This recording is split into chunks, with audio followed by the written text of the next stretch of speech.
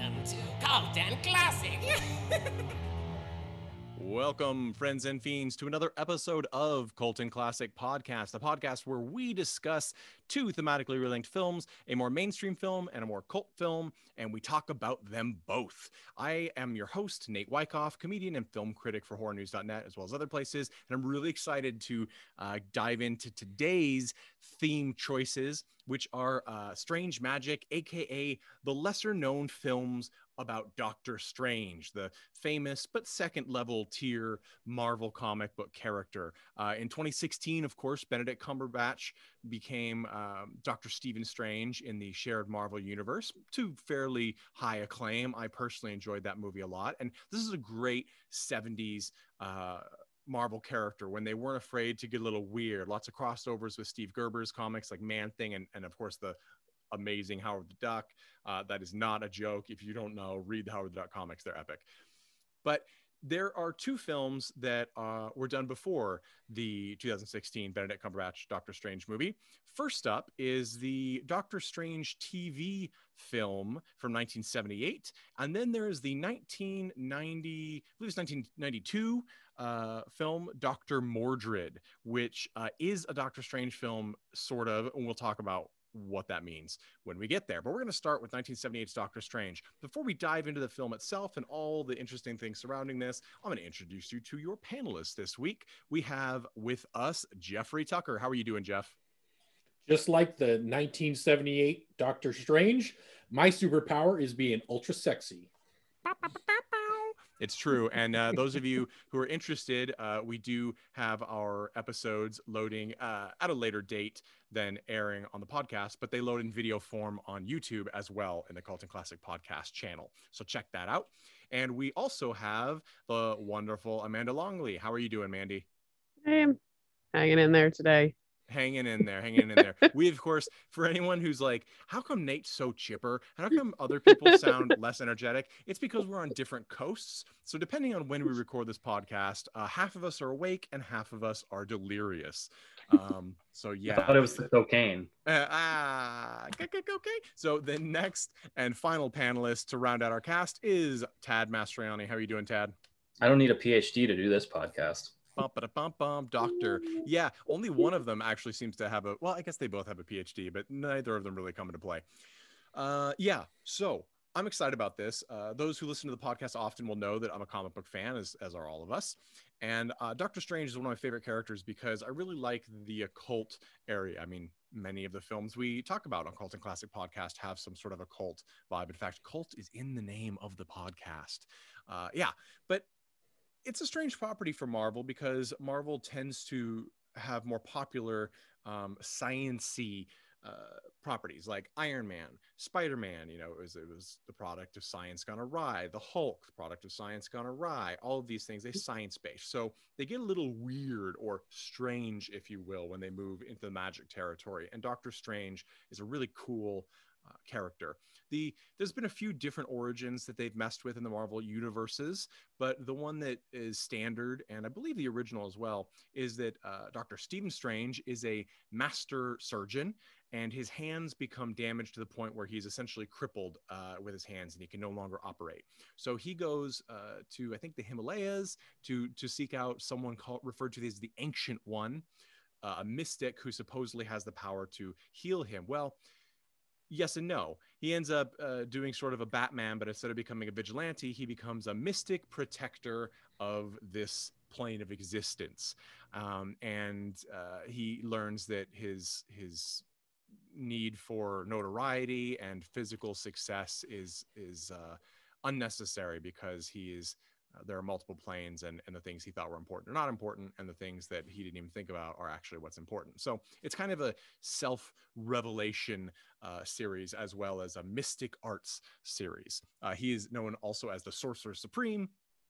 And in 1978, this is kind of at the start, middle-ish of like Marvel's dig into TV fame and fandom. Of course, there was the early Spider-Man live-action TV show, which I used to watch all the time, reruns as a kid, where we had Spider-Man climbing up walls, which were actually floors that he would climb on, and then they just turned the film sideways, which is actually really genius. That film mostly had Spider-Man getting his butt kicked over and over again by common thugs, but it's fun time. There's several TV movies edited out of individual episodes that you can find online on VHS and DVD and so forth of that.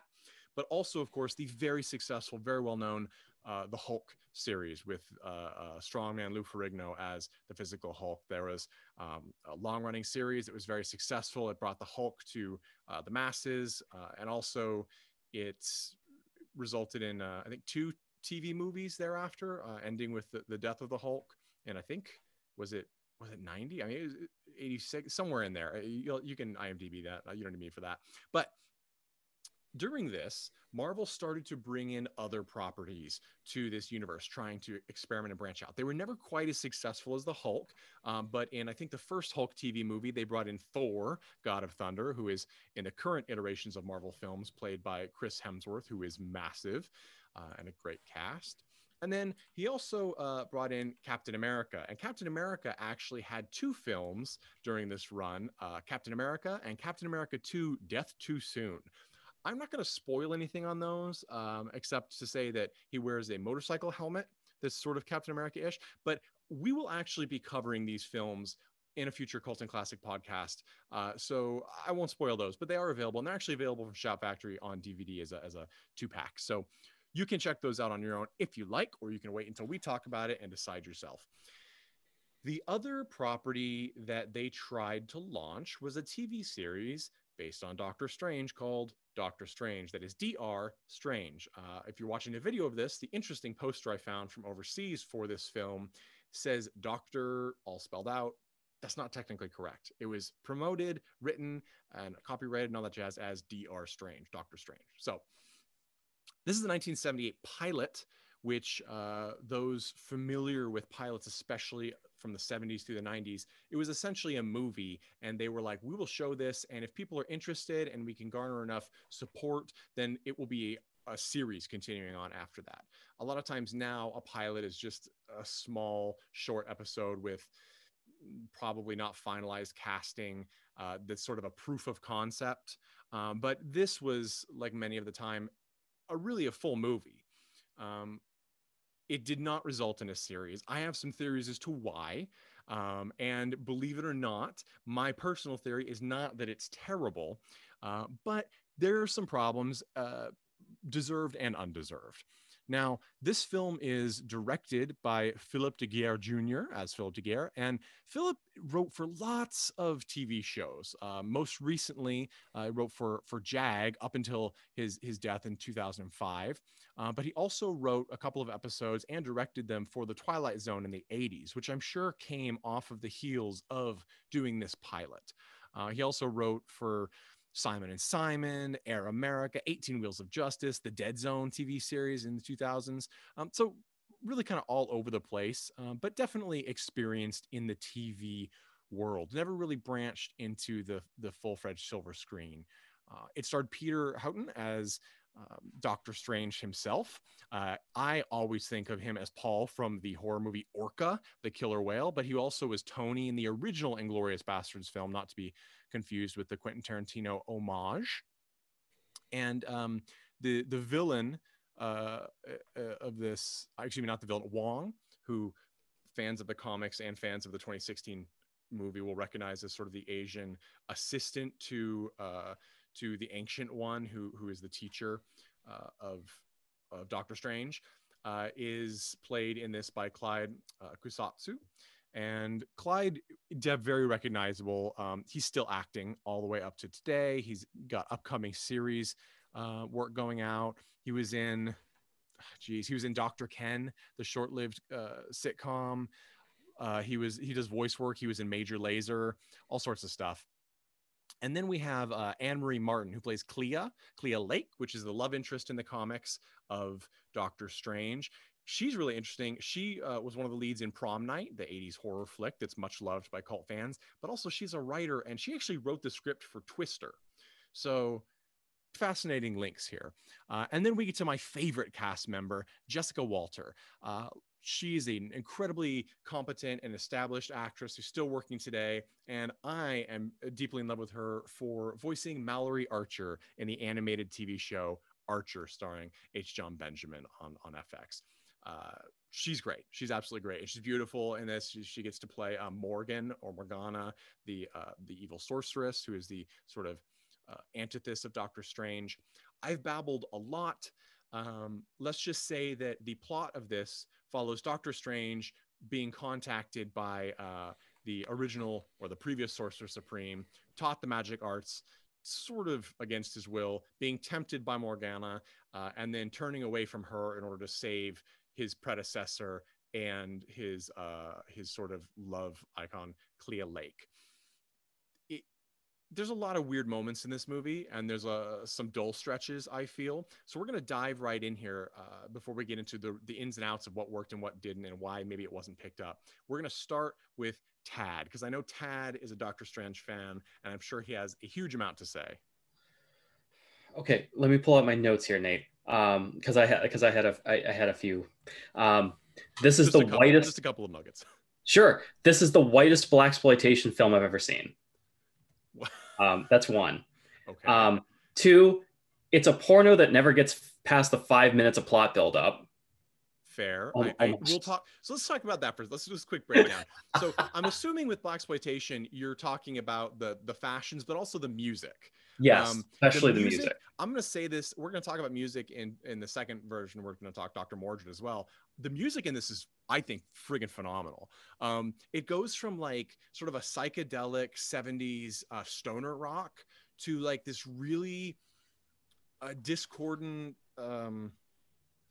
sort of goblin-esque soundtrack from Suspiria inspired film music, especially in the beginning. I thought it was way head and shoulders above a lot of the stuff that we heard in, say, The Hulk, which is an iconic soundtrack, but I wouldn't say it's ageless by any stretch. But I actually would put a lot of this in my movie now. But let's keep going. What else? It's not exactly the soundtrack from the $6 Million Man. I can tell you that much. That is true.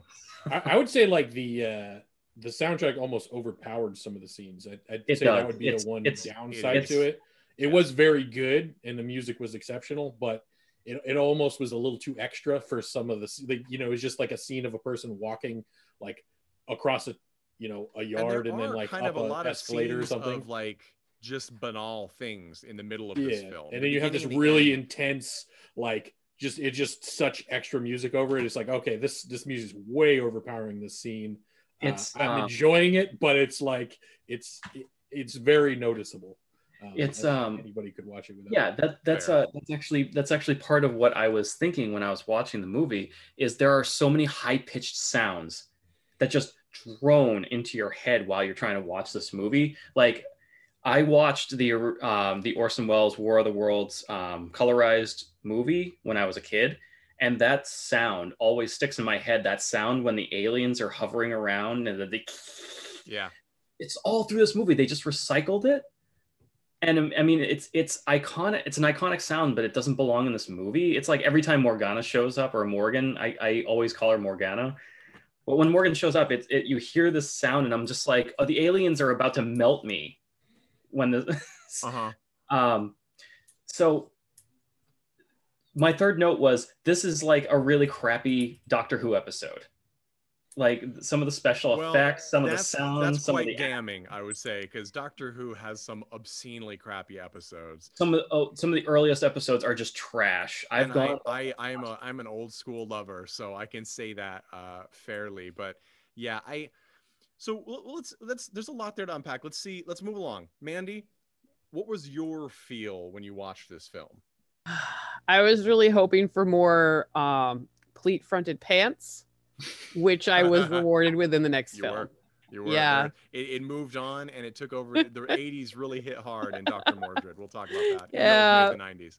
I don't know. I guess to steal a line from, was it 10 Things I Hate About You? Like, can you just be whelmed? Because I didn't feel like overwhelmed or really underwhelmed by like either of these. They were just very like, I guess like TV movies and not really characters that I'm super familiar with. So I was just like, yeah, okay, like this is some interesting, kind of weird storylines. I could follow it. Yeah, but like ultimately, meh. Kinda. Fair. Jeff, Yeah. what was your expectation and then what was your take on it? Because I know that you actually expected it, especially if you look at screenshots with the super 70s like shaggy hair and big mustaches. You were expecting, I think, worse than you probably got. Yeah, so I think it's a bit forgotten. And so things like that are really popular content that they have something that's forgotten, like a Star Wars special, or tend to be on the bad side. Like people don't forget that stuff unless there's a reason. But I actually thought it was better than that. I thought this was actually could be somewhat memorable. My problem with this film is they really went down like a romance, like seduction route. Yeah. Even further than like the occult, which was weird, and it I don't know, it came off strange a couple of times. Like I joked at the beginning, like my superpower is I'm super sexy, but that honestly was like for the first half of the film. Doctor Strange's superpower. He defeats Morgan Le Fay because he's super sexy and she doesn't want to kill him. It's just like, I don't know. Like, he said, you know, it was like a pornography film from the 70s that never got started or that never continued on. And it's interesting because I'm going to hazard my guess as to why this didn't get picked up is that actually it pushed a couple of envelopes a little bit too far for primetime TV at this time, because the Hulk, you got the sort of the same thing as like you got the same level of like love, quote unquote, or romance as you got in the Fugitive TV show, right? Like you know that they loved this person, and that's enough to cause tension. But in Doctor Strange, he's actually. They insinuate that he's a bit of a ladies' man in the beginning. He's got lipstick on his collar, and he's, you know, always telling the nurse that he's going to call her, which he never ever does in the movie. And then, you know, Morgana is like, she's been imprisoned in another plane for several hundred years, and she doesn't kill Dr. Stephen Strange when she gets the chance because she's physically attracted to him and has to have love, which is redonkulous. And I mean, I'm going to stop short of saying it's sexist, but I am going to say that it's, without additional information, it's questionable. But there's also like Clea Lake's character, or the character Clea Lake, is very aggressive. Anne-Marie Martin's character, she's pretty aggressive with Stephen Strange for a comic book TV show, in that like when she basically is possessed by Morgana and pushes the original Sorcerer Supreme, or the previous one, over an overpass. He survives, but she thinks she's killed him. And because she's been touched by evil, essentially, she's destined to die, we assume, in her sleep of some kind. Her spirit is pulled to another plane. And Stephen Strange, who treats her at the hospital, is contacted by the original Sorcerer Supreme and says, hey, you've got a talent. You have to be the next protector, but it has to be your choice. And he ultimately does it to save both Clea Lake and this old man sorcerer before him. But like, she recovers initially, and is like, you want to go out? Like, she's pretty forward about it. She's like, we should hang out. And he's like, well, a doctor and patient. I'm not a patient anymore. Come on over. And then when he comes over, she kisses him. And then they start to roll around on her bed.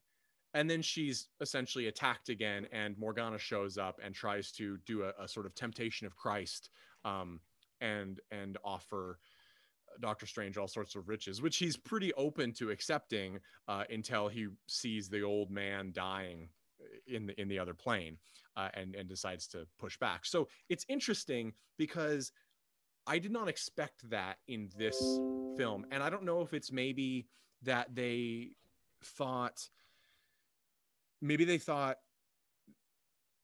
in the TV movie, in the pilot, they could push it a little farther than they ultimately would in the series. But I have a feeling that it was kind of an intentional choice to say, let's see if we can get a little more with this, because the Hulk series really was like a human interest story, right? Like, he really just blew into every town, uncovered some crime going on, and solved it, and made some normal blue collar person like their life a little better, and then blew to the next town. You got some interesting human interest stories, but otherwise it was like the A-Team. right? Like he shows up, fixes something, and then leaves. And Doctor Strange, that's not the way they've set this up. And the second point that I'd like to touch on to say is that the occult elements in this were, I think, probably a little unsettling for a good chunk of the audience for prime time, especially that time. Very Bible Belt, middle class. Like it opens with Morgana in what looks like some hell realm talking to a big puppet sculpture that's mostly obscured by smoke and has 4 glowing eyes and has like a beak. They never speak on what he is, but we can assume from the Marvel comics that he's Dormammu or Dormu, however you would say that name, which is in the 2016 film as well. And there's lots of occult imagery throughout. Most of it's made up, but that with the quote that they open with, which is very much, there are other planes of existence, there's good and evil, and there's a constant battle, and some people in our plane are pulled in. It felt what I would call unwholesome to someone who is actually scared of a real life devil, which I think is still a prominent part of the TV viewership. I mean, we have seen previous elections and how zealotous religious things can get, but I think that was a lot more than they were expecting. I can't think of another show that openly had things that close to Satanism and demonology and things like that hit prime time. I mean, later on, you got things like Kolchak and Night Stalker, things like that push closer, and then the 90s Kindred and things like that really kind of overwhelmed the envelope. But at this point in time, I just can't see it. And I think that it was sort of dead on arrival, because I really don't think that you would have gotten a lot of buy-in. I think TV stations were probably scared to push it that far. And that's why I think we ended up getting this whole middle segment that's like a hospital romance. There's so many scenes in the middle of a hospital with him just wandering back and forth, not doing much hospitalness. I don't, what is your take on that, Tad? Because that was where it fell apart for me before it came back at the end for me. I was hooked in the beginning and I was hooked at the end, but the middle, I was sort of like, how are we progressing? It felt like they were going back and forth between just Clea's in a coma in the hospital, and Doctor Strange is like, well, I've seen you do magic, sorcerer, but I don't want to be a magician. This is a classic movie that shows just like how pacing matters, because the first 30 minutes felt like an hour. Like I thought 30 minutes into this movie, I literally was like, oh, this must be at the hour mark. And I'm like, 33 goddamn minutes? Are you fucking kidding me? There's still an hour of this movie left. And then it turns out that he doesn't actually do anything Doctor Strange like until an hour in. There's a half an hour in the movie left by the time he actually like gets powers, and I'm pretty sure there's 5 minutes in the fucking movie left by the time he gets his costume. I'm like, are you fucking kidding me? And by the way, I did some research, and it turns out I believe that the villain is actually the Nameless One. And I'm like, of all the things they picked the fucking Nameless One. Yeah. Never mind. He sounds like Bane from The Dark Knight Rises. Like, no joke. Like, the voice is like, this is the instrument of your liberation. This is the way he talks. And he talks like Tom Hardy. I'm like, what the fuck is going on here? That's an interesting thing to point his voice, because he does have sort of a weird, roughly British, roughly Eastern European voice. He's uncredited. It's the actor's David Cassidy. Excuse me, not David Cassidy, not Ted Cassidy either. David Hooks. David Hooks is the voice of the Nameless One. And I'm sure that they chose that intentionally, because they also had the voice at one brief part of the actual Ancient One, not the human vessel, which is what we see him saving the old man. So I assumed that they wanted some sort of parallel, and David Hooks also, he's very longtime TV actor. He was in Time Trackers. He was in Remington Steele in an episode. Lots of here or there. He was several episodes of the original V miniseries, which is seeing a bit of a resurgence here. But we sort of get more of him than of any of Doctor Strange's actual I don't know if you call it backstory, but sort of, as you said, the magic part. We got a lot of the evil side of the magic part, which I think is engaging, but not very much of what Doctor Strange does. And also, perhaps because of the limitations of what time they had left after working so much romance angle with Clea Lake, they totally skip over his learning any actual magic. He has his medallion, but he's only told, like, when he goes to the higher plane for the first time to save Clea from her like coma, he's given a chance to drive demons away. He uses it once, shoves a demon away, and then later on he tries it again and it doesn't work, and he just has a power from his ring, which is, I guess, his amulet at that point, and no actual magic.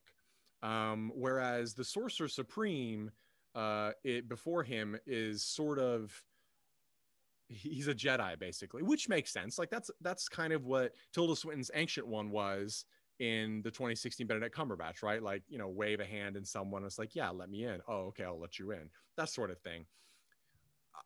I guess I saw one review online for this that I thought was pretty accurate, and what they titled it was the greatest superhero TV show we never got.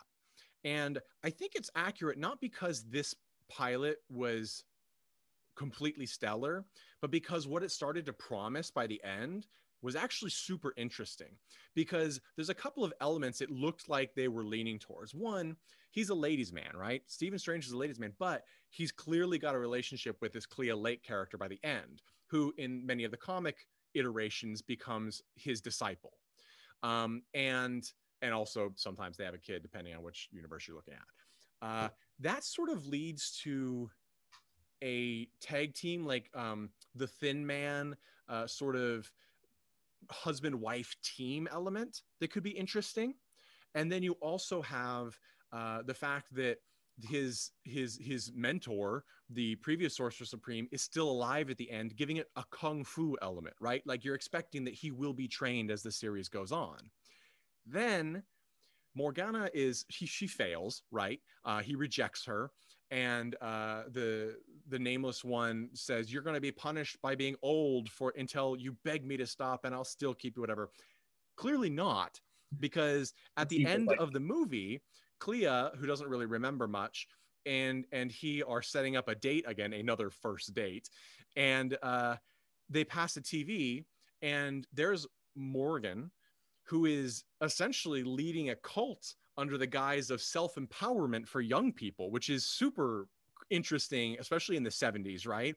And that's a really cool setup for how they could do what would certainly have to be done, limiting the special effects component while having a lot of intrigue in the real mortal world.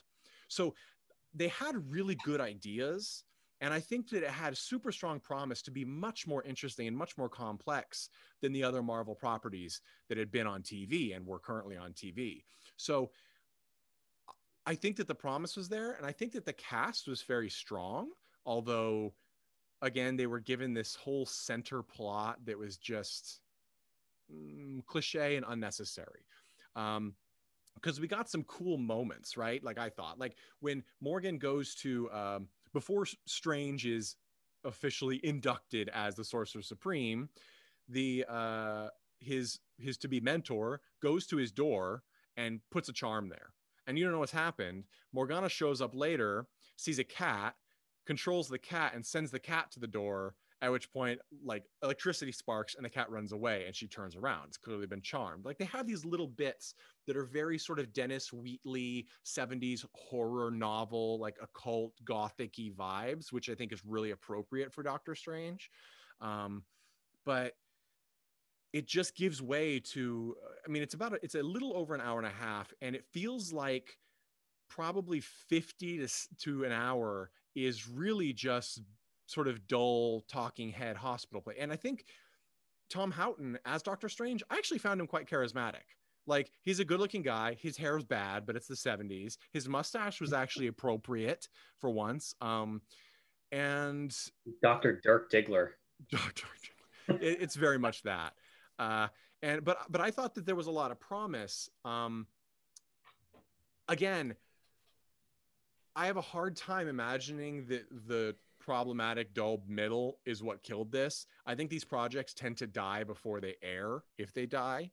And I think that's what happened with this one. I think they looked at it and said, interesting. Well, Duguier, you may be able to direct a couple episodes of, I don't know, The Twilight Zone if they ever do another series, wink, wink. But this is too much for the mainstream. And I want to add in here. So I think that if you were making like a pilot, like there's like a couple things you're trying to do, right? You're like trying to set up your show. You're trying to, basically show what the show is. Like, if it's it's a procedural crime show, you show your, the structure or whatever that you're building in.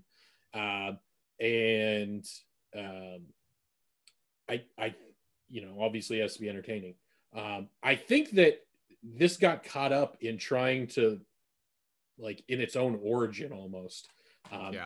It got like it like you said, like, we don't know what the show's going to be. Is it going to be like a doctor show, like a doctor drama in this hospital that we spend half the film in?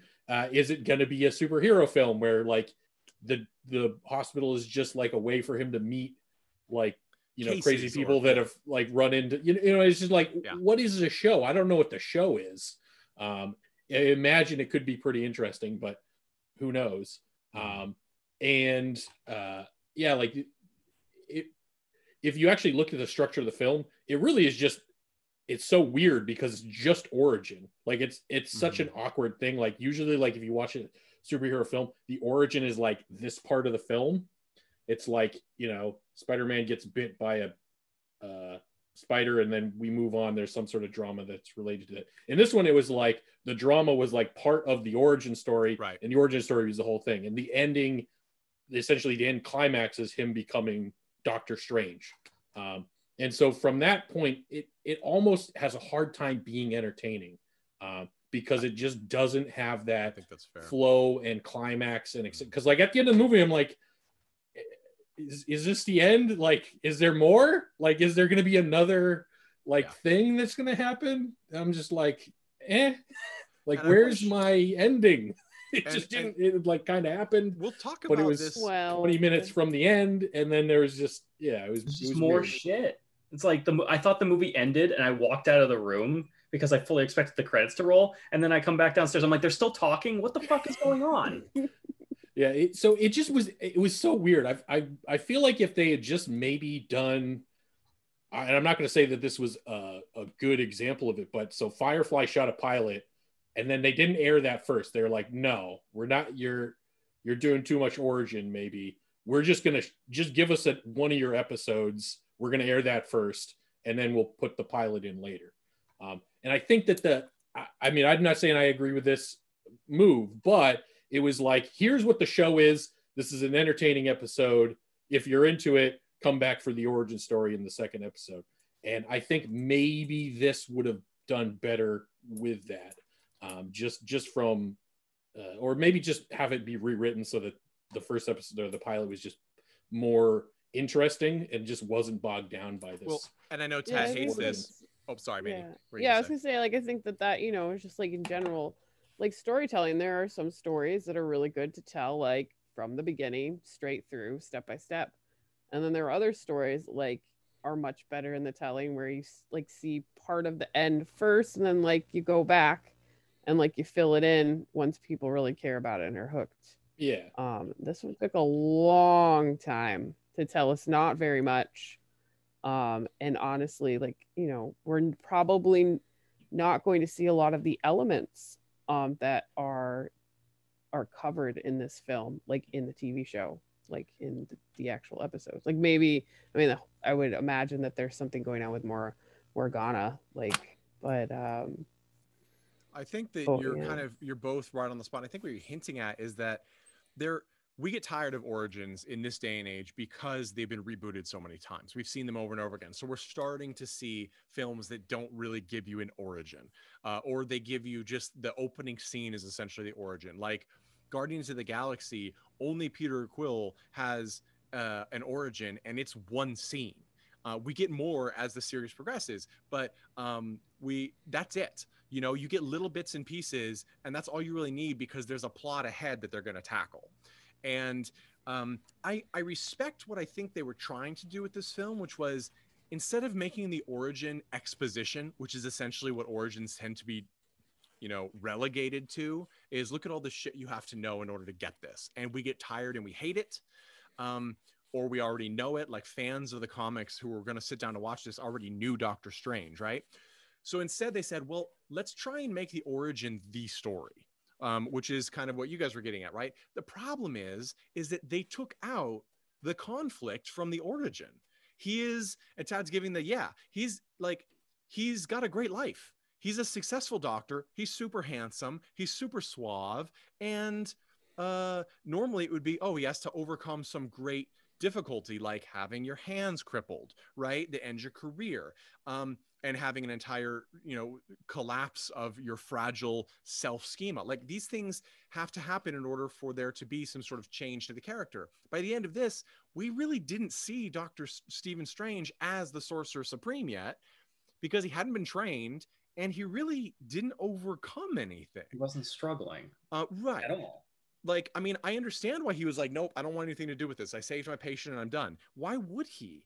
I mean, really, like there was no drive, there was no selflessness. Like he acts selflessly. And I liked the things I did like in this is that in the in lots of the origin interpretations of Doctor Strange, including the 2016 Marvel Cinematic Universe entry, he's a jerk in the beginning. He's really self-absorbed, and that's part of the transition for him, right?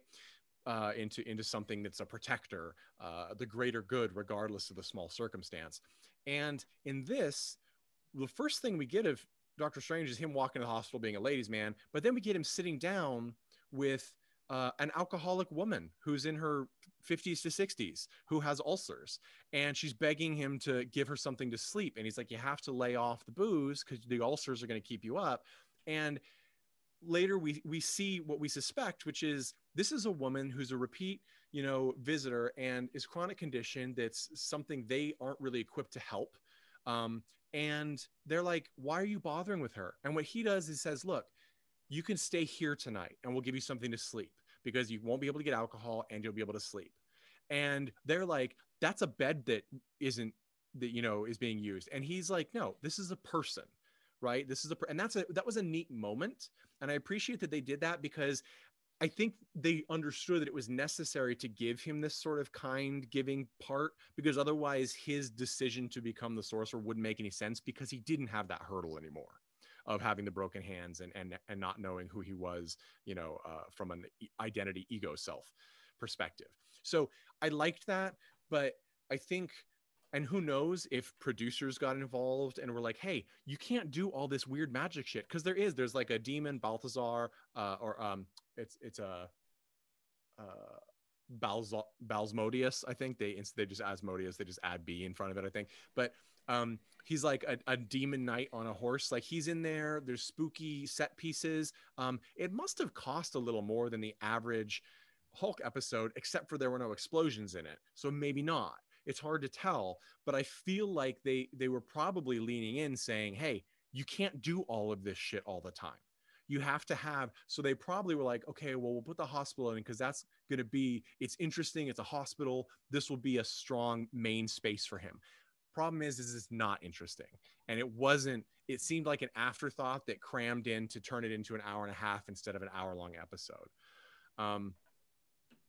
So there's that problem. It was not period accurate because I didn't see one person light up in that hospital throughout the entire movie. True. Of course, to be fair, you often wouldn't see that on primetime. That was one of those dirty little secrets that everybody lived. I mean, we saw it, It's Alive, the original version. Like they're fucking smoking up in that hospital right next to the nursery. Like he's smoking a cigarette while he's looking at babies.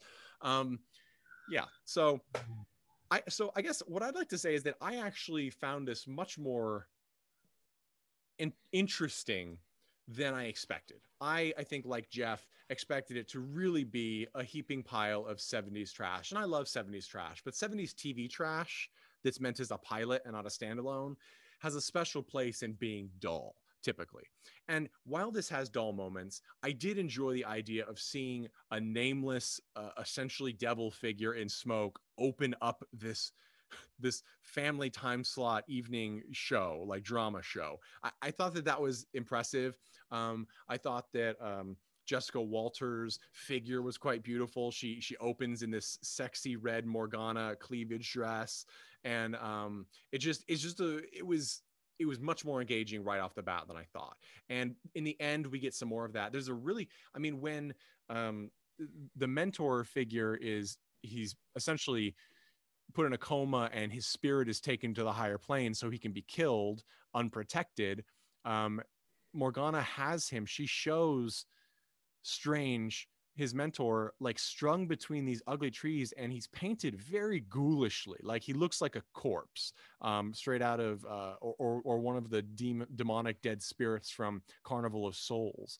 And it was, I thought that was a little dark for this kind of show, and I don't think that helped. I think that this is the moment where kids that would have stayed up late, being like, oh, the Hulk, and they're like, okay, huh, well, you can watch it, and then they'd be like, honey, go to bed, this is gruesome. I thought that would have been a little much. Of course, it's super tame today, but we didn't have NCIS back then at the time. And of course, I've mentioned him several times. Lindmere is the Sorcerer Supreme who is presumably going to change Doctor Strange, Lindmere, and he's played by John Mills, who died in 2005 and was a super prolific 40s and 50s actor. Especially, he acted all the way up until his death, but he was in the 46 Great Expectations, Hobson's Choice in 1954, very, very, very successful.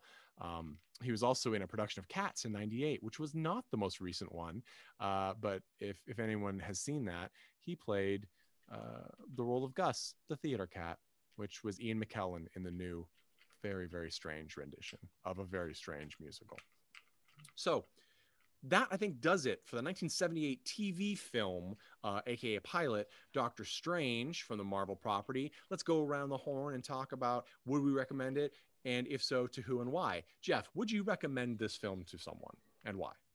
It actually does have some good parts, like the acting's pretty good.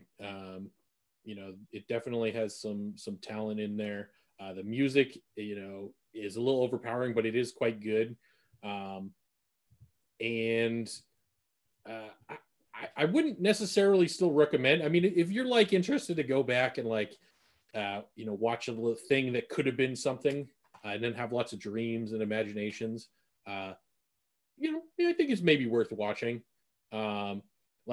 If it were me, I'd go back and I'd remake this, get rid of all the romance. I love Sam and Diane, but it doesn't belong in the first episode. I think the most interesting thing in this film is this kind of like battle of wits between Morgan Le Fay and the Sorcerer Supreme. And Doctor Strange in this film is almost just like a pawn. He's just like a mouse that these two are kind of toying with. I want to just dive so hard into that and basically end this pilot with him becoming the Sorcerer Supreme, and then he's going to go through learning and, I don't know, some sort of hijinks in the show. I think that would have been more interesting. I like that. I like the idea of actually, it could have actually made sense of the hero rejecting his chosen status, moment that happens in the hero's journey. Like, it could have made sense of that, and actually could have made it a plot point. Like in the comics. Yeah, stop toying with me. Right. I'm a man. Leave me alone. It's like, for the higher good, you're still sacrificing this man's normal life, right? It would have been very interesting. I think that there's lots of elements that could still be taken from that had they done a series, but I agree with you. And I liked the chemistry between, I thought the Clea Lake character was well done, but it was put that in the series. Save that for later. There's just not enough space for it, and it's just not interesting enough to hold Agreed. Basically a pilot. Yeah. Good comment. Mandy, would you recommend the 1978 Doctor Strange film to anyone? And if so, why? And if not, why not? I don't think that I would ask anyone to spend an hour and a half of their time on this, as you did. Gotcha. Yeah, no. It's just kind of like we've already just discussed at length. It's kind of like a big yawn. It poses a couple interesting questions of like what the show would have been like, but obviously that didn't happen. Yeah, I don't know. Like it's just kind of like I said, coming into this, like meh. Fair. Tad, would you recommend this film to someone, and why or why not?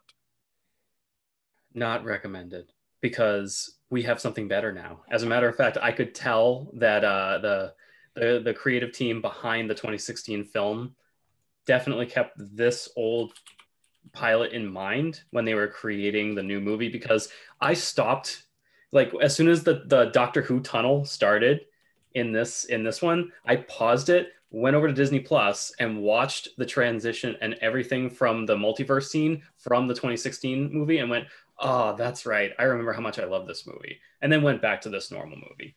But we can just watch the new Doctor Strange movie, and then the new one that's coming out, I don't know, next year now. I don't know when. I think it's been bumped again. But yeah, I think that's fair. I think the average moviegoer definitely is going to find the Benedict Cumberbatch one more interesting. I know that there's some people who didn't like it. I actually found it the most refreshing of many of the recent Marvel properties. I mean, I think they're all enjoyable to a certain extent, but that one actually was a strong standalone film about an interesting character. And of course, you had incredible acting talent on it as well. There were complaints, understandably, about Tilda Swinton playing a character called the Ancient One that seemed, by context, to have been better cast as an Asian person. I will say in the comics, it's never appeared that the Ancient One was an Asian person. That's not, yeah, we're seeing the Doctor Strange animated film DVD that Jeff is showing the stream. And that's an interesting one. That one is very close to the film, the 2016 film. And that just came out in 2007. So yeah. I was just going to say that we had a better version in 2007. It's true. It's true. And that one's very interesting too, because I think we have a lot to talk about with the Dr. Mordrid film up next. But I think we can just take pride in the fact that while they didn't cast an Asian person as the leader of the Mystic Arts, at least they cast a woman. And that is a bonus, because otherwise this story is full of strong male men that sort of overpower women. It's just an odd dynamic that we see time and time again. And in the 2016 film, that was sort of subverted. So good for them. Also, Tilda Swinton plays a very androgynous character in that. She happens to be a biological woman, but it's never made to be as though she is a woman one way or the other. That's kind of her shtick. Remember Constantine? Sure. I mean, Tilda Swinton loves to straddle that line, and she's a great actress. I mean, I agree with you. I think her performance as an angel in Constantine was the pinnacle nerd moment for me with Tilda Swinton. She's great. But anyway, we're going to get to me. I'm going to just round it up with this. This film is a little dull, but if you are a fan of the comics, of any comics, and you like finding these, what was often only available via bootlegs, we actually watched a bootleg that I picked up years before it was released on DVD, remastered by Shout Factory, which is a much better transfer. The one we had is not terrible, but the Shout Factory transfer, which is still available, is much better. Pick it up, see what the fuss is about, especially if you like the 70s 80s Hulk show, or the early or late 60s, is it late 60s Spider-Man show, I believe. Watch it, check it out. It's worth your time, because it's in that same vein, but it's very different, and it would have been cool to see another series pick up with a different spin, a different focus, and sort of, I think, a different age level. So there we go. That's it for this section, but we're going to take a quick break, and then we're going to come back and talk about 1992's Dr. Mordrid. Hey, Cult and Classic crew, friends and fiends of the pod, I know what you're thinking. You're thinking, Nate, I don't have any money, and if I did, I'd be spending it on cool things like buttons and custom trading cards and zines that are unique and made each week by the Cult and Classic podcast family. And guess what? You can do both of those things at once. You can support cultandclassicpodcast.com and get awesome swag like buttons and custom trading cards that are printed on actual trading card stock by actual trading card printers and autographed by the artist, and also zines like classic issues of Rearted with comics and illustrations and interviews, as well as brand new Cult and Classic podcast family publications that are brand new, so you'll get them first in line. These are awesome, awesome things that you can get just by joining our Patreon at patreon.com/Cult and Classic Podcast. For as little as $1 a month, you can get videos of our episodes, so you can see all our lovely shining faces, as well as exclusive content like extra episodes, film reviews, book reviews, and things like commentary by us on our short films, which you'll also be able to see. If you want to pay a little more, $5 a month per se, US, then you get an awesome autographed custom trading card. These are official, printed at the same place that prints every other trading card you've ever bought, and they're autographed by the artist. These are exclusively for Cult and Classic Podcast and inspired by our episodes. You can't get them anywhere else except through us. Only $5 a month, you get it shipped right to you. Shipping is free. If you pay $10 a month, if you are a true drinker of the Kool-Aid for cultandclassicpodcast.com, then you will get the trading card, access to all of the content that is exclusive to Patreon members, and you will get a brand new zine every month, whether it's a classic copy of Rearted zine with interviews, comics, art, all sorts of cool stuff, or brand new Cult and Classic Podcast family publications. Those will get sent straight to your door. Plus, there's usually extras like pins, stickers, all sorts of cool stuff. So you're doing two great things. You are spending money on awesome swag, and you are supporting Cult and Classic Podcast. I know it's tough right now in the pandemic. If you can do it, join us at Cult and Classic Podcast Patreon. If you can't, why don't you recommend it to a friend? We all have those rich friends, and they can spread it around a little more. I'm just going to say it. All right? Thank you so much. And as always, Cult and Classic Podcast loves you. And we are back. Okay, fans, we are going to tackle Dr. Mordrid from 1992. This is a Full Moon production by Albert and Charles Band. Charles Band, of course, head of Full Moon, and Albert Band is his father, who produced, wrote, and directed some films before this, back into, I think, the 70s. Very interesting record.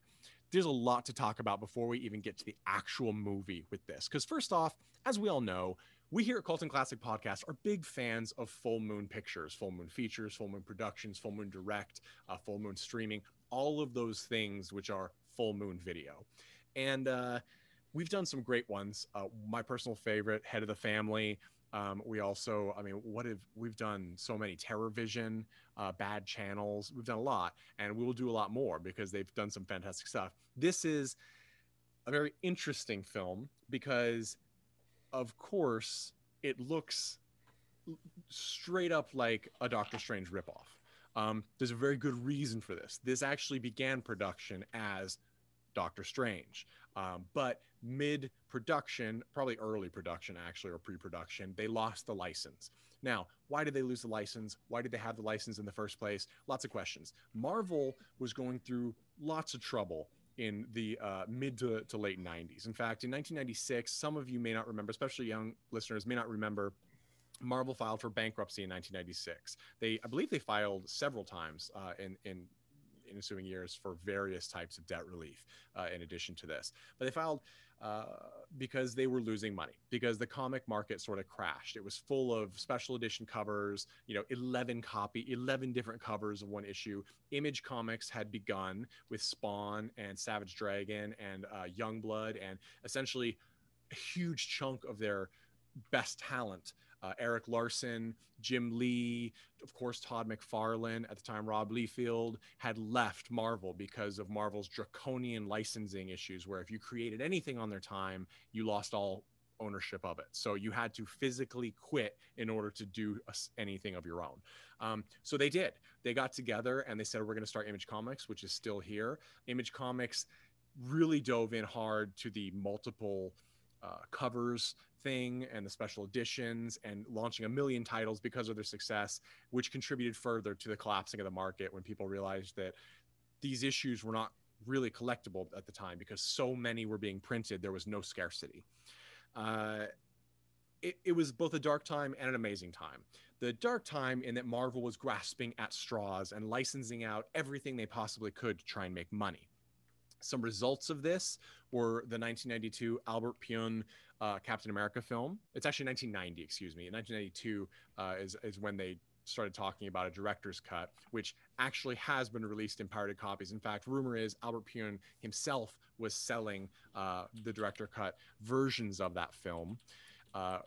Interesting film. I'm sure we will get to it on Cult and Classic Podcast at some point. It's fascinating to look at. Some great practical effects, some great set design, but very strange script. It starred Matt Salinger, who is actually J.D. Salinger's famous author's son, as Captain America.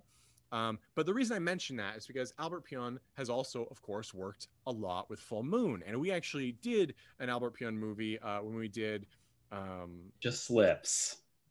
Vicious Lips, that's right, which was very oddly put together film. It's also known as Pleasure Planet.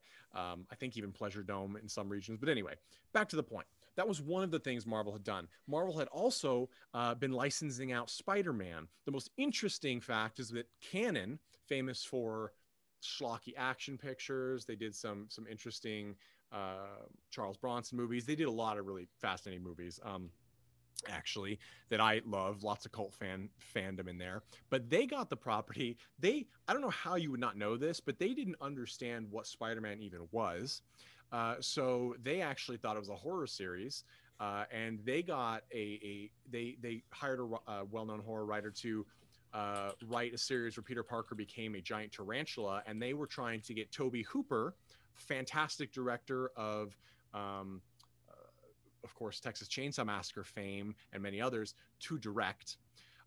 Stan Lee said no and refused that and said, we're not going to, although they were licensed out, so they probably could have done certain things, but they were like, well, we're not going to do that then.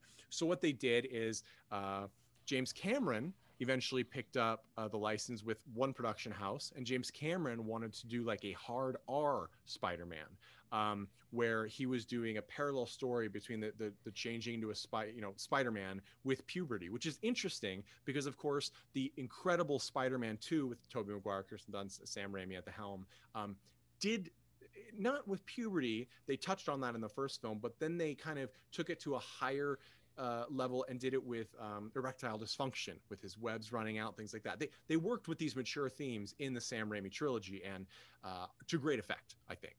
So it was interesting to see that come up here, but there was like a seduction scene with an R-rated sex scene with MJ in it. It would have been fascinating to see, but they couldn't get it together. Who knows why? I mean, James Cameron, of course, then went on to become very successful. He was just moderately successful at the time. But anyway, that's to show that all of their big properties were out the door. Of course, the 1994 Fantastic Four film by Roger Corman was made, which has still never officially been released, and is a tragic story because the people in the film did not understand that this was literally never intended for release. The only reason they did it was for contractual obligation to keep the property. So basically, Roger Corman and mostly probably his second unit directors and things made the entire film simply to shelve it. And really hurt some poor actors' careers. But you can find that. I'm sure we'll talk about it more on Cult and Classic.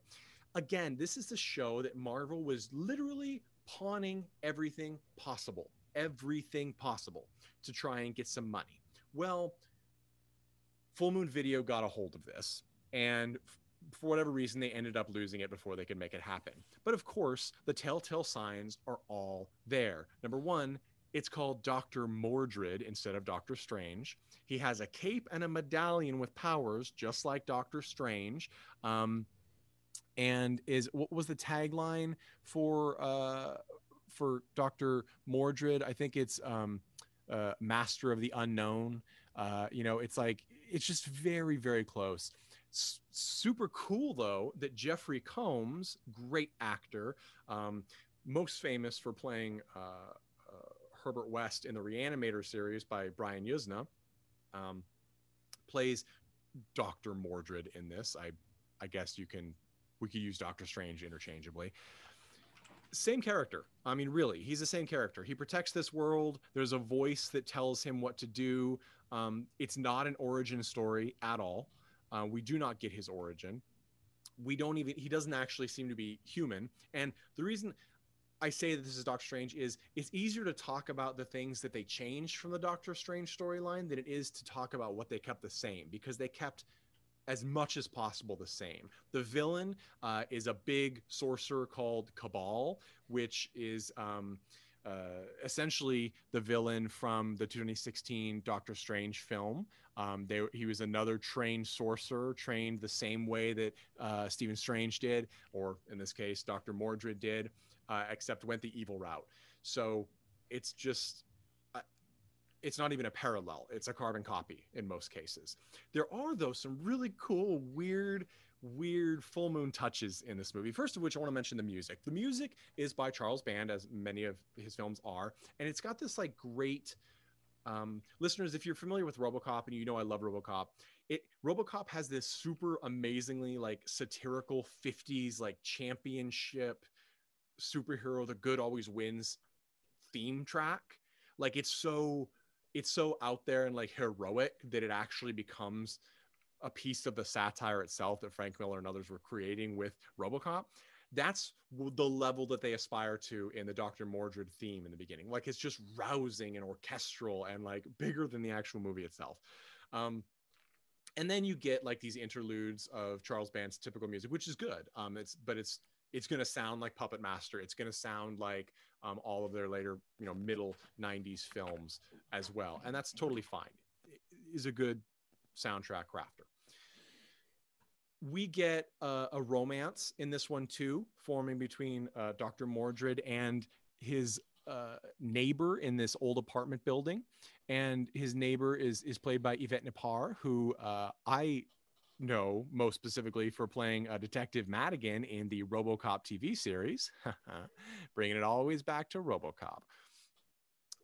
But this is the plot. There is an evil sorcerer who is sort of the antithesis to the protective Dr. Mordred, and he broke loose from his celestial prison, and he's on Earth. He's actually an alchemist, and he's collecting materials like diamonds to do a spell of some kind or some sort of transmogrification, which will allow his demon children, he calls them, his entities from that celestial prison to the Earth, where he can wage war and destroy mankind on the planet.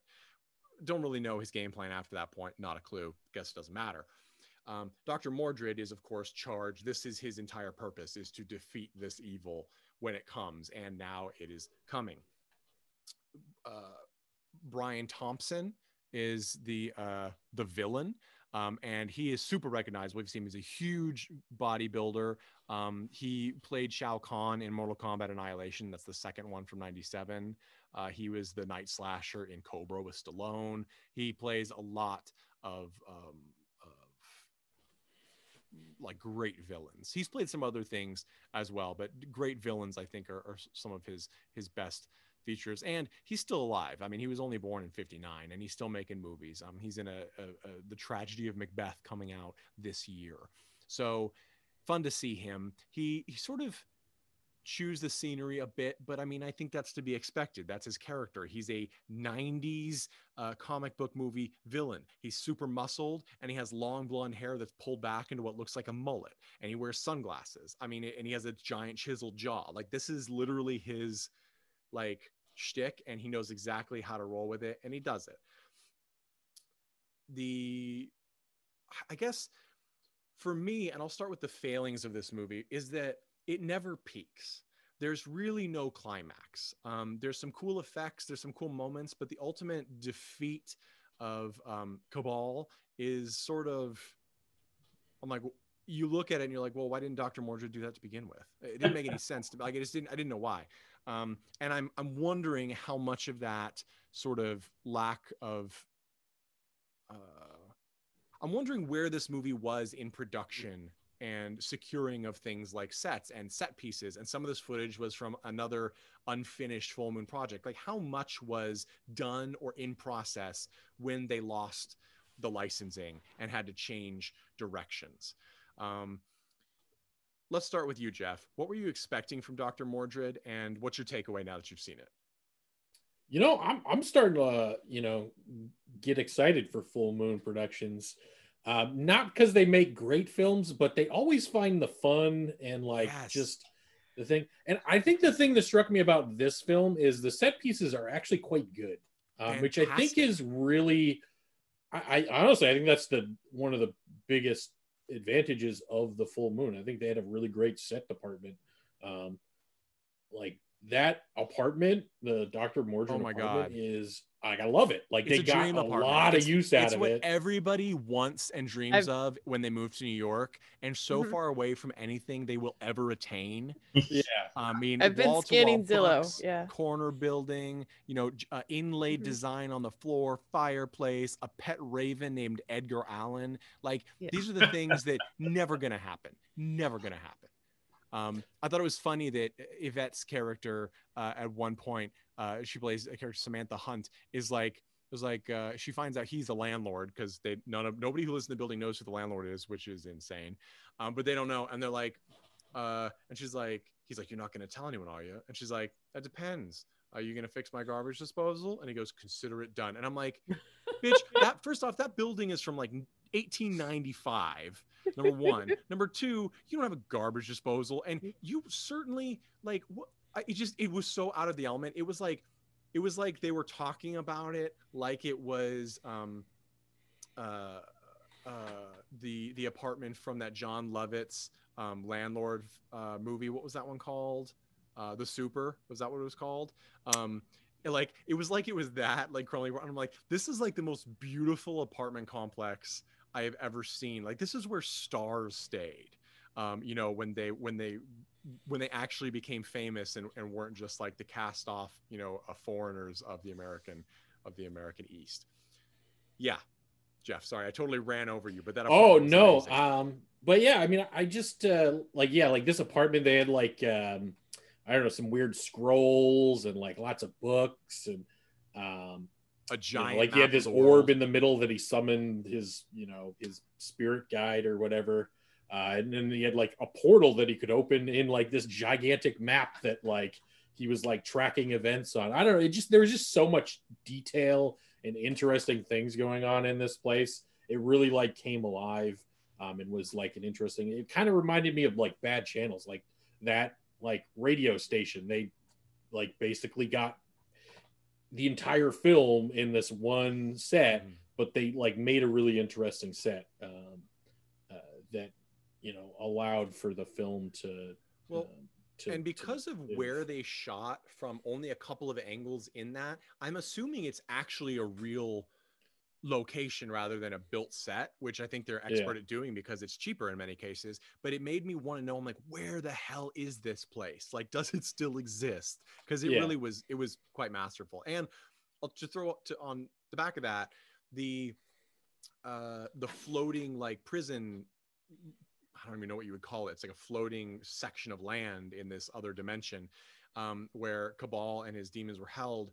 It's not as classy as that because obviously it is created from something, but it was really interesting to see. Like the demons are held behind this sort of wall-mounted sewer cover of bronze with the symbol that Dr. Mordred has on his emblem. We assume he created it. We don't really know the details of that, but and it's guarded by the like grizzled country knight with a grenade launcher that shoots lasers. I wasn't quite sure I got his character, but I didn't really care because his name was Gunnar. Just fun. Yeah, he was played by Rich Brinkley. And that's sort of the thing that especially Thor comics in the 80s and 90s did, that, and even before that, like I liked this in the Thor films of late, despite the fact that they've all been imperfect, is that Thor in the Marvel comics was often, after his first few years of creation, he became a sort of science fiction story,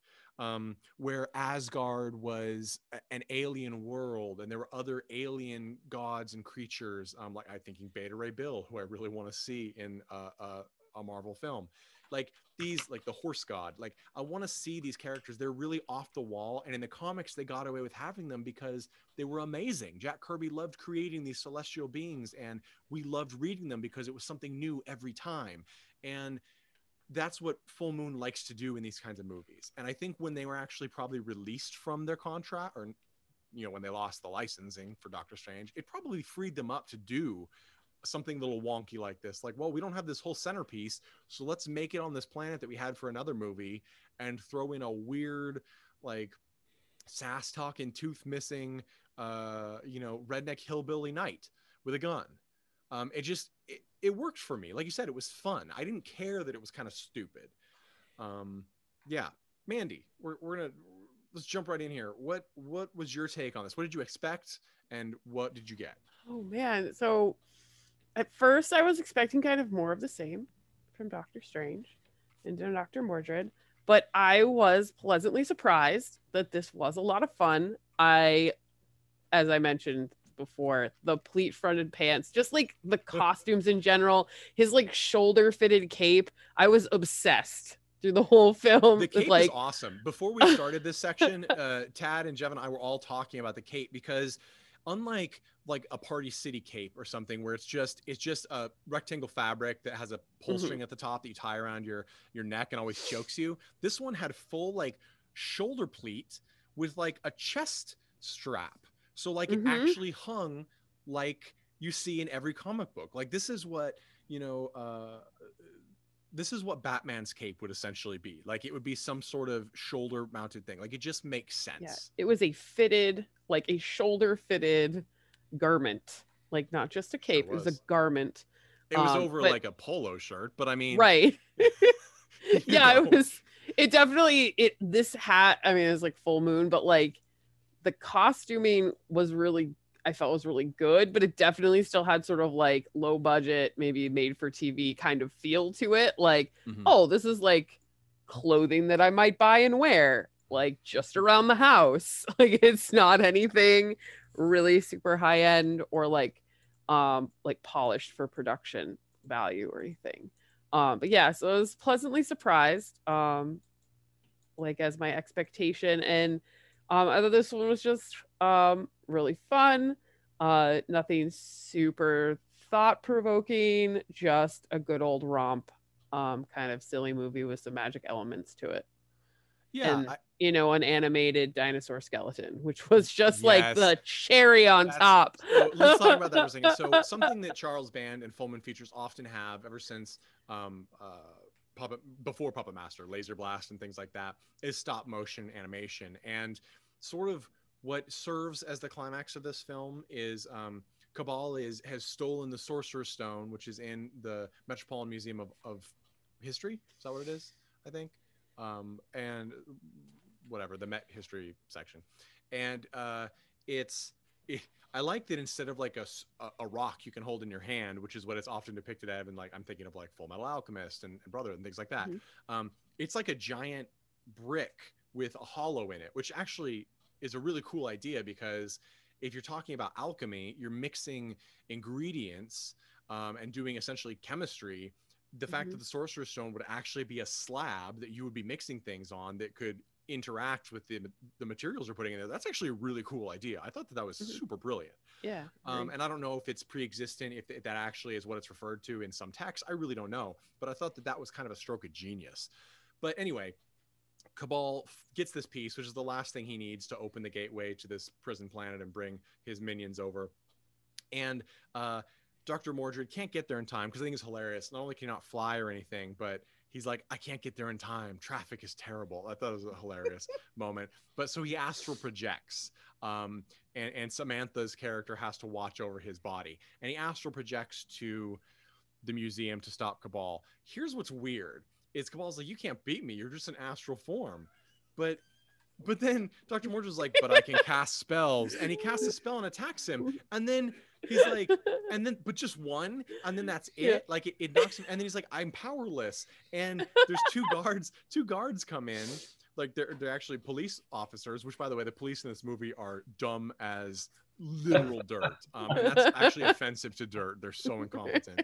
But I mean, maybe it's realistic. I mean, we've seen a lot of weird shit the last decade here. But so we've got don't put me on a list or anything, okay, NSA. I'm too late. Anyway, of course, I watch full moon movies. I'm already on a lot of lists, but so these guards show up, and Cabal is like, "Oh, you're precious mortals. Like, how you like this?" And he animates the T-Rex skeleton, which instantly eats one of the guards, or masticates him. He doesn't have a stomach, he doesn't eat him, masticates him, and then goes to the other one. And Dr. Mordred looks like heartbroken, but like he can't do anything. And I'm like, oh, I guess he has a limit that he can't do. And then he's like, oh, he gets an idea like a minute 45 into this little exchange and animates the mammoth skeleton next to him to go fight I don't understand the limitations that were posed that caused this conundrum. Well, the start didn't even make any sense because it was like, oh, well, you can't, like, you know, you're not like in your physical form, so you can't fight me. Him through like a display of alchemy goods. Yeah, but like, what was he thinking? He was gonna like fist fight him or something? Like, of course he's gonna come and use a spell. Like, obviously, I mean, it's his entire thing. He's a master of the mystic arts. And by the way, Jeffrey Combs is a phenomenal actor. I really love him. He adds a lot to every role. Even if you're not experienced in cult films, he was like an investigator in The Frighteners with Michael J. Fox, Peter Jackson's awesome horror comedy. He was in the awesome Full Moon feature, the serious feature Castle Freak, the original, where he played. I mean, that was phenomenal, and maybe we'll touch on that at some point in Cult and Classic Podcast. It is such a classic. But anyway, great actor, but he's a small man, and Cabal is not a little person in this movie. He is enormous. And like you said, the idea was going to fist fight him. Like, what in the world? What was the alternative? Like, you had to think of that. You had to. What? I don't understand. The whole end just did not make sense. There was enough going on. I didn't care so much, but I was like, I don't know what's happening. The limitations of their abilities just confused me. Also, so let's go before we get into my bit. Let's go into Tad. Tad, what did you expect when you saw Dr. Mordred, and what did you take from it now that you've seen it? Okay, so I didn't know that this was a Full Moon film until like probably 20 minutes before I watched it. And I heard Dr. Mordred and I'm like, is this going to be some like crappy horror ripoff? And then as soon as I went, oh, never mind, this is Full Moon, I'm going to love this. And I did. Now, to be fair, this is not on the level of Terror Vision or Bad Channels, which is basically like 1A and 1B in terms of the pure hierarchy of good but Full Moon films. Nothing's going to beat those two in my eyes unless you can think of something that could possibly be better than those two. Oh, we've got some on the docket. Trust and believe. So not only was this pretty damn faithful to the strange mythos, I mean, that apartment looks like Bleecker Street. Like hardcore looks almost the light coming through his sigil on the thing. Yes. It literally is, and it makes me think about what could have been if Marvel hadn't been a giant whore in the 90s. And I remember how you said something about the most interesting and worst times of Marvel in the 90s or something. I'm paraphrasing you already. For some amazing things and some horrible things. Yes. That's how I describe Rob Liefeld most of the time. Some amazing things and a lot of horrible things. Little side note on that. I actually lived kind of near him when I lived in Orange County up to a few years ago. And it's funny because we all dog on, if you're a comic fan and you understand Rob Liefeld, he did some really cool work and did some, he's very stylized. He was kind of the face of Image for a while because he was so stylized, but he worked for DC and Marvel and everything.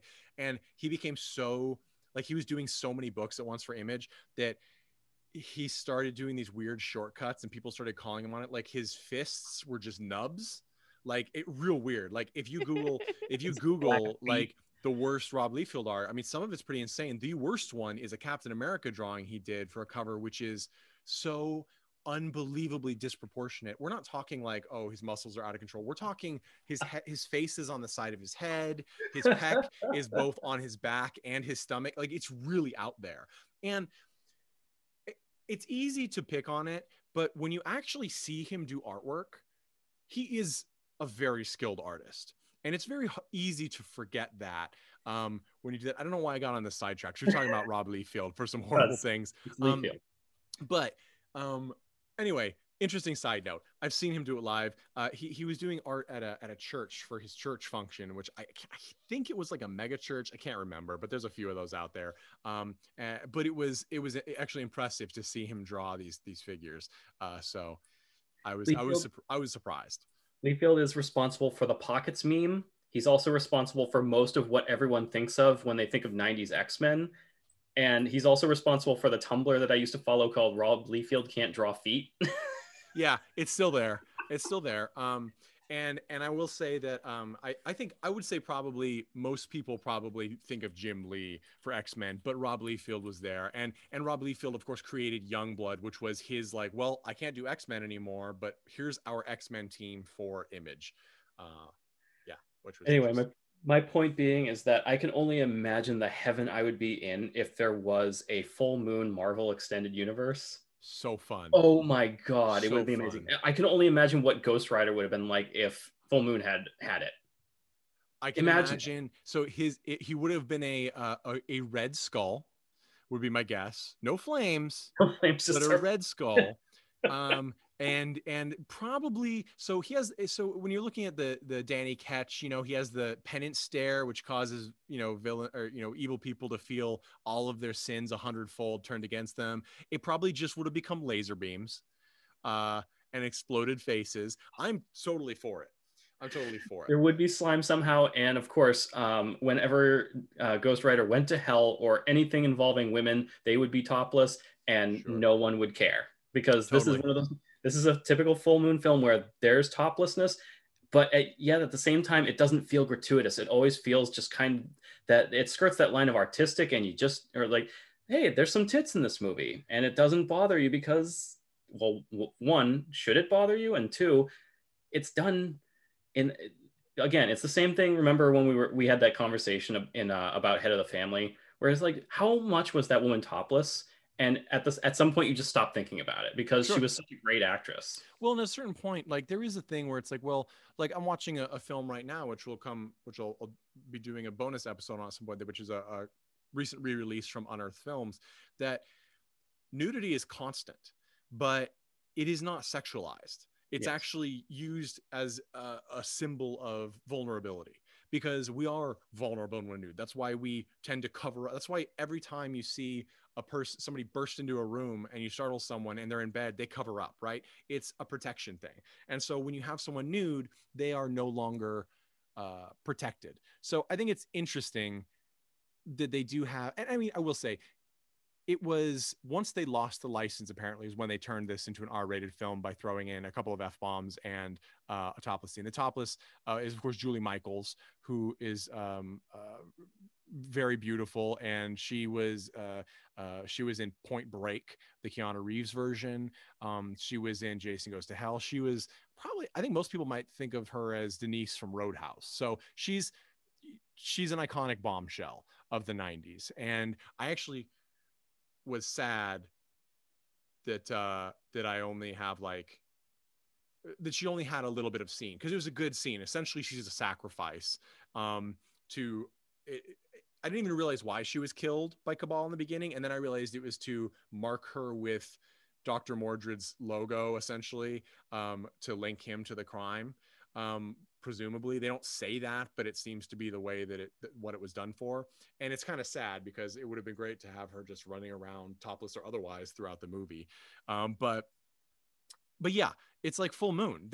Charles Band and apparently his father, Albert, they know how to sell a movie, right? They're like, hey, this is a direct to video. We no longer have the Marvel name on this even. So we're going to add a little bit of violence. There's not really heavy gore at all. We're going to have a little bit of violence. We're going to have what we already were going to have, which is animatronic skeletons and stuff like, stop motion skeletons. And then we're going to have Jeffrey Combs, because anytime we can use Jeffrey Combs, we're going to use him. And nudity. And there you go. And I will say that she is nude at the same time that what is the Cabal, who, as I said, is played by Brian Thompson, is heavily topless. Yes, he has pants on, but I mean, you'd be hard pressed to have a better physical appearance than his chest. It's really shocking. Like I don't know what 36 pack he's got under his skin, but it was crazy. So yeah, I agree. It was fun, and I would have loved to see this be an official Doctor Strange film. I think that it's kind of crazy that more people don't know it. Like, it's actually a little crazy that they didn't get in trouble for it, because of how extremely close it is to Doctor Strange. And I imagine that Marvel's predicament at the time was the reason. I think probably just wrote it off.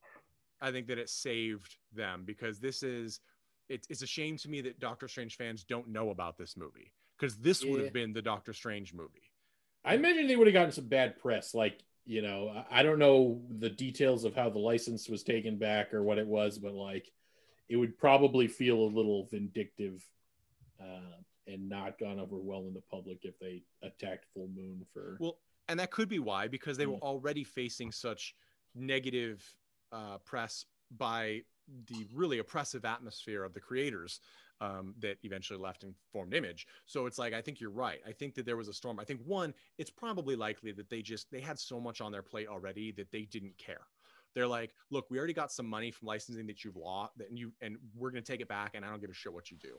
And then it's, you know, you can't use our name. We're going to move on with our life and file for bankruptcy in a couple of years. And Full Moon was like, well, Full Moon's not going to waste anything. Like, they've got many movies that have never been fully produced, yet have been used in other movies of theirs. You know what I mean? They're masters of reuse, reduce, recycle. Yeah, and I think that this is kind of a success. I think that the stop motion animation on the skeletons is some of their best, if not their best. I actually thought it was pretty excellent. Good, yeah. The green screening, if any, was used on that portion of the film I couldn't tell. I mean, it looked like they used large scale figures. I'm sure they didn't, but that's what it looked like. So good on them. When the T-Rex eats a person, yeah, I can tell he's. But they were smart. They didn't green screen him. They stop motion animated him. So both the man being eaten and the figure were stop motion animated. And they're always good with their little zombie like skeleton beast creature effects. So when his Cabal's minions are climbing out of the manhole on another realm, it looked good. I want to give a shout out in particular to the detailed when the big bronze or brass manhole-ish cover that's holding back the demons, when it starts to give way and they pound on it from the other side and the dings come through, that was I still don't actually know how they did that, because it was a master cut. Like, it was a masterful cutting and effect. I'm not exactly sure what they did to make that effect, because it was quite beautiful, quite just such a small moment, but so well done that I took a moment to reflect how well they did that. I imagined that it was 3 different versions of the lid, one with 1 ding, one with 2 dings, one with 3 dings, one with no dings, and they did like just a stop and a cut. And because they had a stationary camera and a stationary, set piece, they just swapped it out in miniature. I assume that's the case. Don't know. Some other things that people who look real close will notice is that, like, when Strange visits the prison planet the first time and finds out officially that that Rich's character, Rich Brinkley's character, has been attacked and Cabal has escaped. His character has like no eyes. It's clearly that they're appliques of some kind over his eyes, but they're kind of gruesome, right? It looks like they've been stitched shut, but they're like wide open. And he's like, he took my sight, and Dr. Mordred heals him, and it's a nice, cute moment. But it's just that kind of practical effects. Even when they're obviously cheap effects, you can make them satisfying to look at. It's artwork, even if it's goofy, it's artwork, and it adds interest. It also doesn't matter as much when the character interactions are so good, because everyone in this movie does a great job of acting. The banter is fantastic. It feels natural. It doesn't. The script is actually pretty good. Like, I think Samantha Hunt, the character Samantha Hunt that Yvette plays, is like, she has some good lines. There's the whole interaction in the beginning when you first see Dr. Mordred in his room, and this man, this actor with his big dog, and the old woman who lives across the hall, who's like the complainer and the snoop. They're arguing about the dog, and they knock on Samantha's door because she works at the police department, even though she's not an officer, she's a researcher, and like try and get her to take one side or the other. Like that dialogue and that interaction, they use character actors who are established in playing bit parts across TV and otherwise. They know what they're doing. They play a character well, and they take it, and it elevates the entire scene above a normal low budget feature. And it's like just picking those small roles right really, really helps. And that's something that I think a lot of short films, low budget films don't do. Of course, no budget films often use friends. We've certainly done that. I'm no great actor. Yeah, I've appeared in all of my insanely bad short films and a couple of good ones. But it makes a difference, and it makes the products look, even for Full Moon, I feel like certain things are better than others. And we just lost we just lost Mandy because her basement is flooding. That is why I live in Palm Springs. If the basement is flooding, it's the end of the world. So thank you, Mandy, for being a part of this. I've talked a bunch on this. We can move on to recommendations here. I will say one thing before we do, though. My biggest complaint with this movie was not that the climax is a little like one note, because the effects are great and I enjoyed it one way or the other. It's that Dr. Mordrid, much like Doctor Strange in the 78 movie that we discussed, he actually doesn't do much. He really doesn't do much. Like in the comics, Doctor Strange is solving problems and he's using spells. And in these, probably because of budget limitations, but also I think just a lack of really trying to think of creative ways for him to do things, he doesn't do things. I mean, Doctor Strange should not be hampered by not being able to get across town fast enough. You know, that is not something that this character should have a problem with. I thought it was hilarious that he did, but it's a weak moment. But still, it's Full Moon. It's kind of Full Moon in sort of their heyday as well. Now a lot of times for budget reasons, but you'll get away with like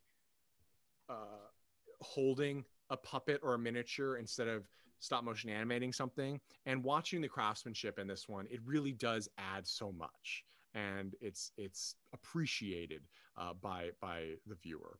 So Tad, who would you recommend Dr. Mordrid to and why? Well, the obvious recommendation is anyone who enjoys Full Moon, but I would recommend this overall. This is another hidden gem of which I had never known as a comic book fan. I didn't realize. I knew there was an old Doctor Strange film, and now I am disappointed to know that I've watched it. This one surprised me because it was definitely better than the Captain America films that I had watched when I was a kid. It was definitely better than the Spider-Man ones. It's sort of on that level. The Incredible Hulk, when you go back and watch it now, it definitely shows its age, but it kind of has that feeling that Quantum Leap does. You're talking about the TV series.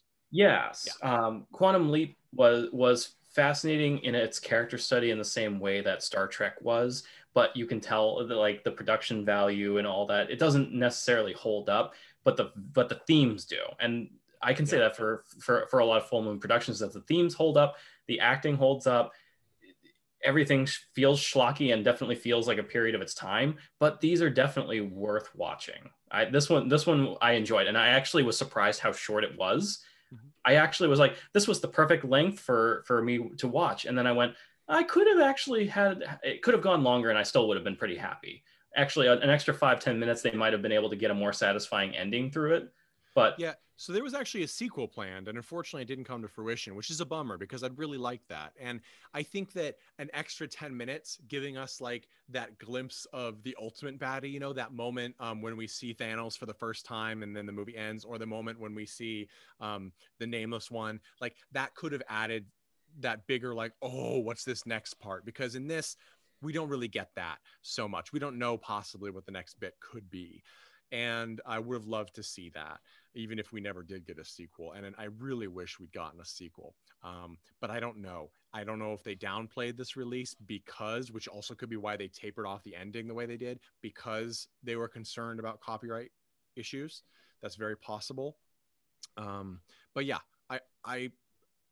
it's the kind of movie that if you saw a Sci-Fi Channel at 9 a.m. on a Saturday and you weren't doing anything and no one was home, you'd leave it on and you'd be like, this was cool. I like this. This was fun. It's like reading a junk comic book from the 80s, right? Like, it's like, oh, that was cool. Like, they'll probably never continue that story, and I don't know that I'll really think about it that often, but I enjoyed the time I spent with it.